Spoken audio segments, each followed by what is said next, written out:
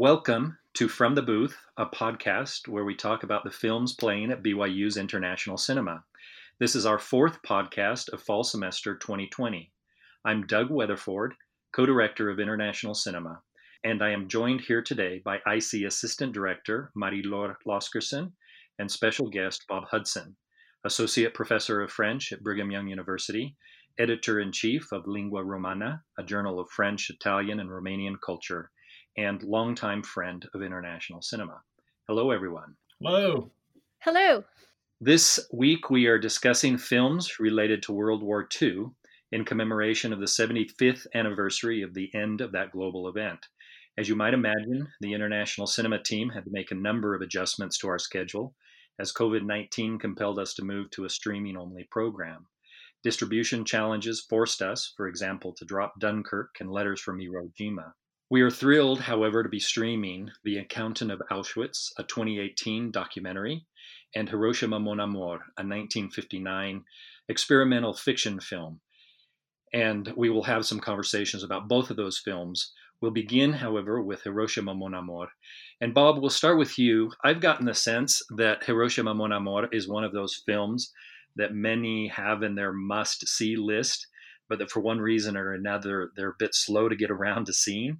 The film is certainly a cinematic experience, and I'm hoping that this podcast will engage those who have already seen it and perhaps encourage those who have not yet done so to do so sooner rather than later. In an email that you wrote to me, you described the film as your desert island film. And so to start off, I was hoping that you might explain what you meant by that comment and why this film is so important to you personally. Sure. I'll definitely talk about that.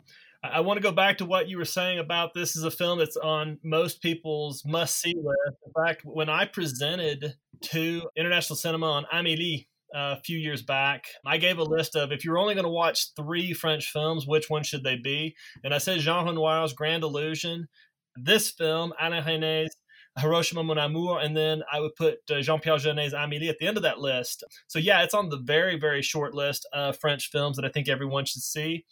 Doug, you called it an experimental experience of a fictional film, and it very much is that, but it didn't start that way, and I'd like to talk about that, maybe swing back to that later. But it is my desert island film because it is so profoundly human and it's so deeply layered. There's always something new to discover, and it makes you come to terms with your own humanity and kind of grasp at how your own involuntary memory works. So that's why it's my desert island film. I would say I've watched it conservatively probably 50 times, and I always feel like there's something fresh and new. So if we are trying to get those who have watched it before to come to it beneath another lens, I would welcome that opportunity, and I recommend highly that they do that. It is probably the most literary and operatic film at the same time I've ever seen. I love that idea that you've seen something as many as 50 times. I have that same experience with my favorite Mexican novel, Pedro Páramo. And when I teach it again, I always tell my students that I reread the novel, oftentimes reading it out loud, and that I've probably read it at least 50 times. And they're always a bit amazed. So I'm glad to hear that you have that experience with this film. Perhaps you can jump into some of those technical and experimental issues of the film and why this film is so important in the development of French and international film. Yeah, sure. I'd be glad to. I think it's really interesting when you think of Resnais being part of the French New Wave. He really came to be known to French audiences and even international audiences with Night and Fog, which is a 30-minute documentary that I'm assuming a lot of people might have seen in high school or in college courses talking about the Shoah. Night and Fog was made of a juxtaposition of existing archival footage that was found in the cleanup of Nazi death camps. They took this archival footage and kind of went back 10 years later in 1955 and kind of filmed what these places look like now. It's really eerie. It's hard to watch. It's one of those films where you do have, again, archival footage being filmed of people that are going to the gas chambers, of piles of human hair, piles of teeth that were pulled from living human beings' heads and just in stacked eyeglasses that are there, just in piles and piles. It's unbelievable seeing how gruesome this film is. So René, if I mention that, it's because René went into Hiroshima Mon Amour with sort of the plan to make another documentary. He was going to make a nonfiction film about the experience of Hiroshima, 15 years after the event. However, there's no archival footage left in Hiroshima. The bombing of 6th August 1945 kind of made it to where, nothing remained. There's a line that Marguerite Duras writes into her screenplay that, we have reconstructions and reconstitution. She says, faute d'autre chose. She repeats this multiple times, for lack of anything else. There was nothing really to build on. So you actually get that in the first maybe 20 minutes of the film, after sort of the love scene at the beginning that's really key to the film. But right after that, it goes to Elle, the main female character, her experience of being in Hiroshima, shooting this film on peace there in the city. But she goes to the museum multiple times, and she has to see these reconstructions. She has to see these films that were made soberly and seriously, but can only be that. And that's kind of a representation of René's personal experience, because he reaches this impasse and realizes memory doesn't work that way. Memory is involuntary. You're not going to get to memory through these models and through these films. Memory comes up when we least expect it to. So he kind of scrapped the idea of a documentary and went back to his producers and said, I need to make this a fictional film, and I have to have someone that's capable of doing this on board. And that's how Marguerite Duras became part of it. She's this major novelist in the new novel tradition that was big in the 50s. And, this narrative structure and focalization come in and really ramp the film up in interesting ways. And what are some of the legacies of this film? In other words, how did it impact filmmaking in France and around the world? It's very modern film.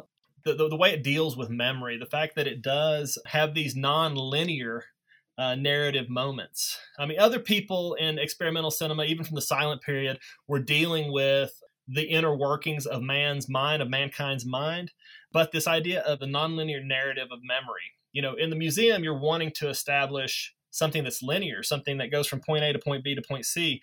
But you see in the dreams that Elle has of her life as a young girl back in Nevers, and the fact that Lui, the male character, the Japanese character, that his hands would twitch when he sleeps and he's remembering his family's fate at Hiroshima while he was away on military campaign also. You see that it's not linear, that these things come back in ebbs and flows, and we just kind of have to deal with them and suppress them or work through them. So it's a storytelling, I think you would see someone like Scorsese, or maybe more directly someone like Tarantino or Christopher Nolan, the way they deal with the inner workings of the mind, the way they deal with storytelling in a nonlinear way, kind of shows this same type of legacy that René does so well in this film.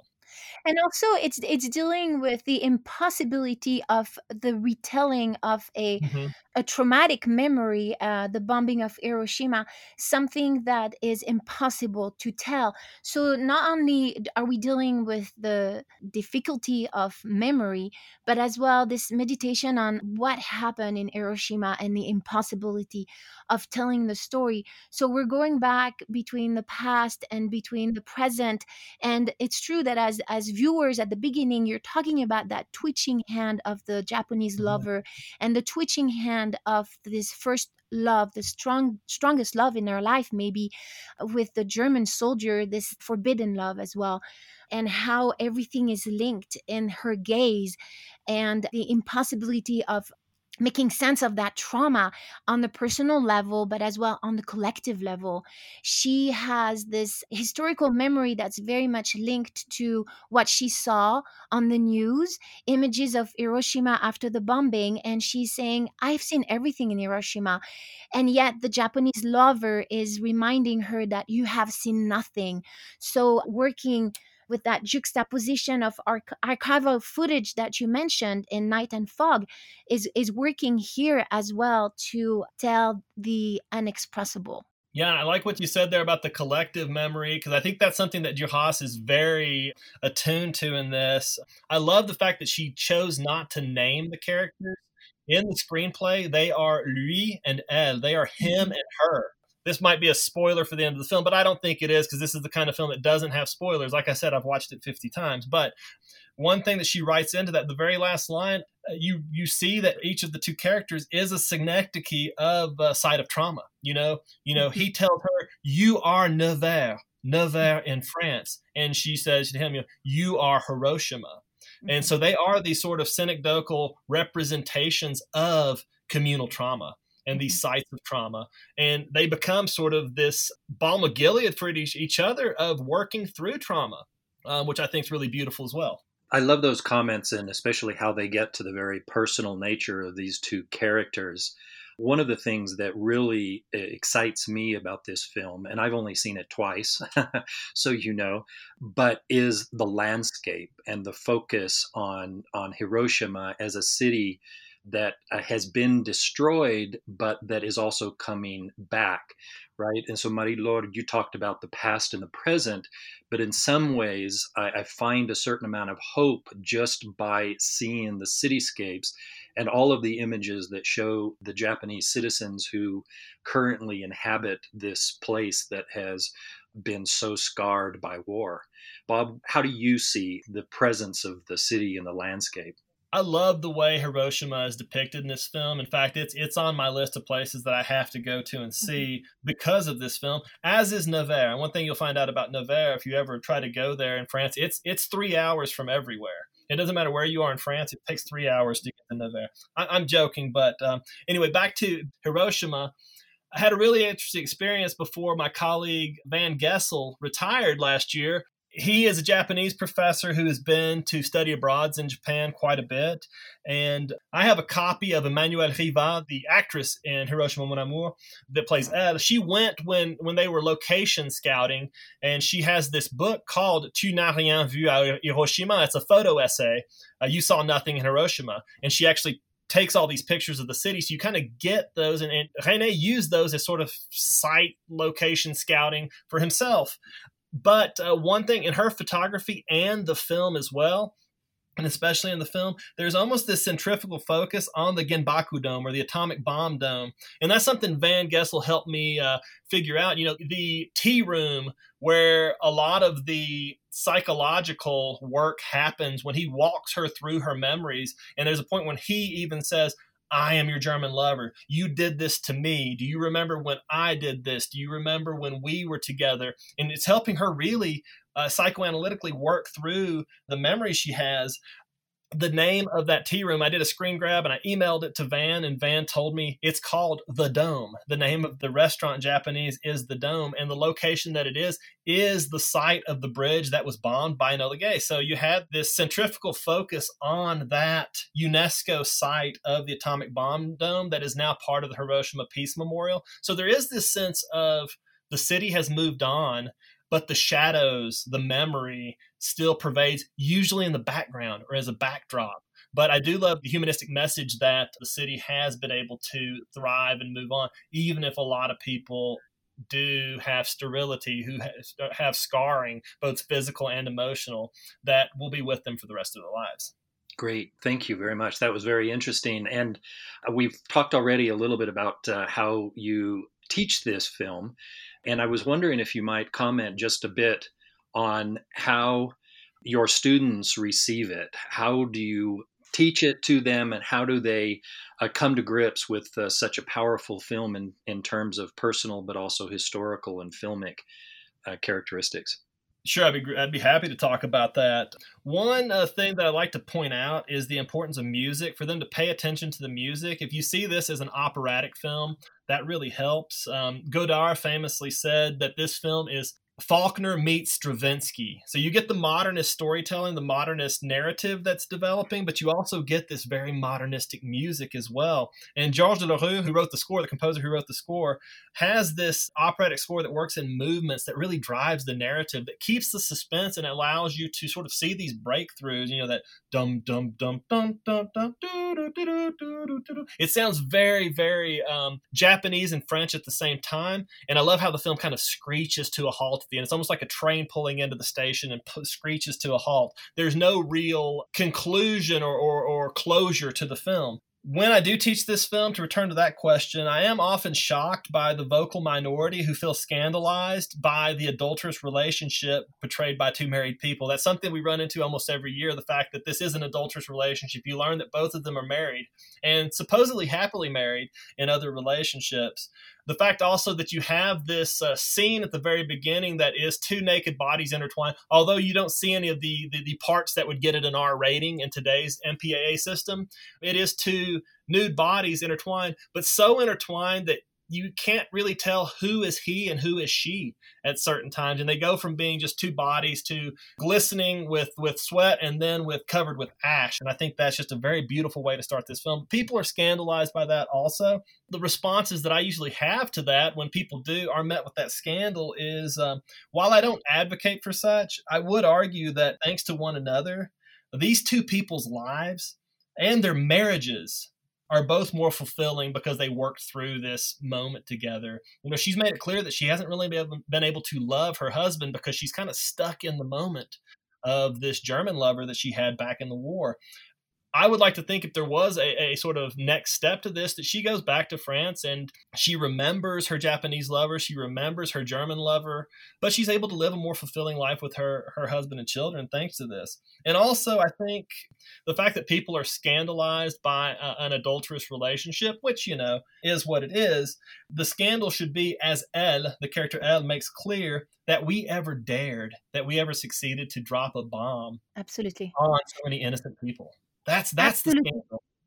Absolutely. That powerful way that you mentioned to start the film with the loving embrace and then the dying embrace of those bodies that are tortured under the effect of the bomb is very powerful.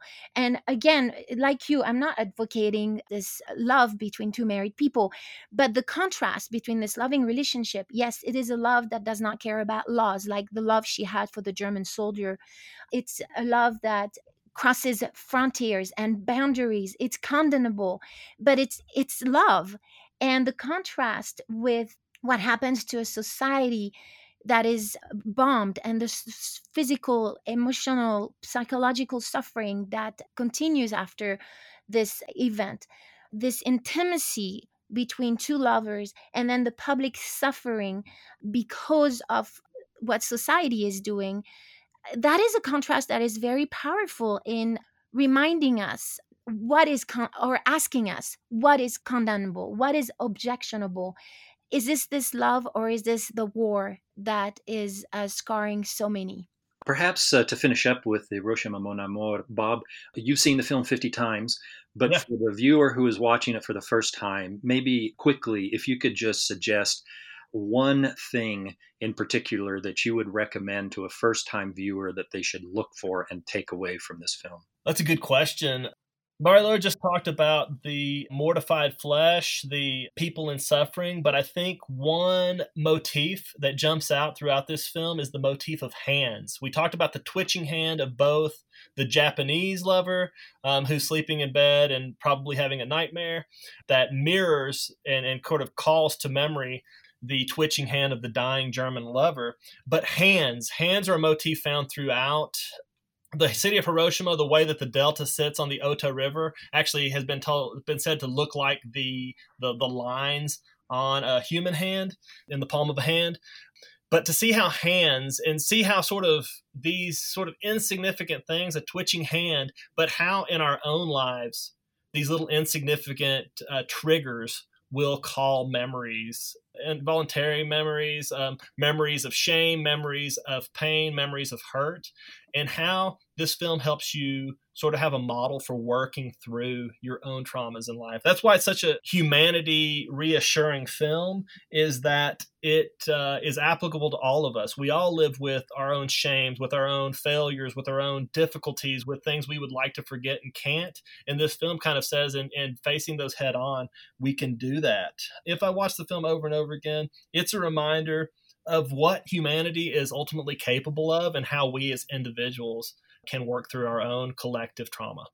You've given us a great segue into our next film, Bob, actually, which is Accountant from Auschwitz, which in many ways has a lot of those same very human connections to Hiroshima Mon Amour and dealing with pain and loss and guilt and suffering. But it also has a very distinct take. Whereas Hiroshima Mon Amour, in many ways, seems to me to be a film that looks for forgiveness. Accountant from Auschwitz is dealing with a very different topic and perhaps a different tone. It's a 2018 Canadian documentary in English with some German. It was directed by Matthew Scheuchet. I hope I pronounce his name correctly.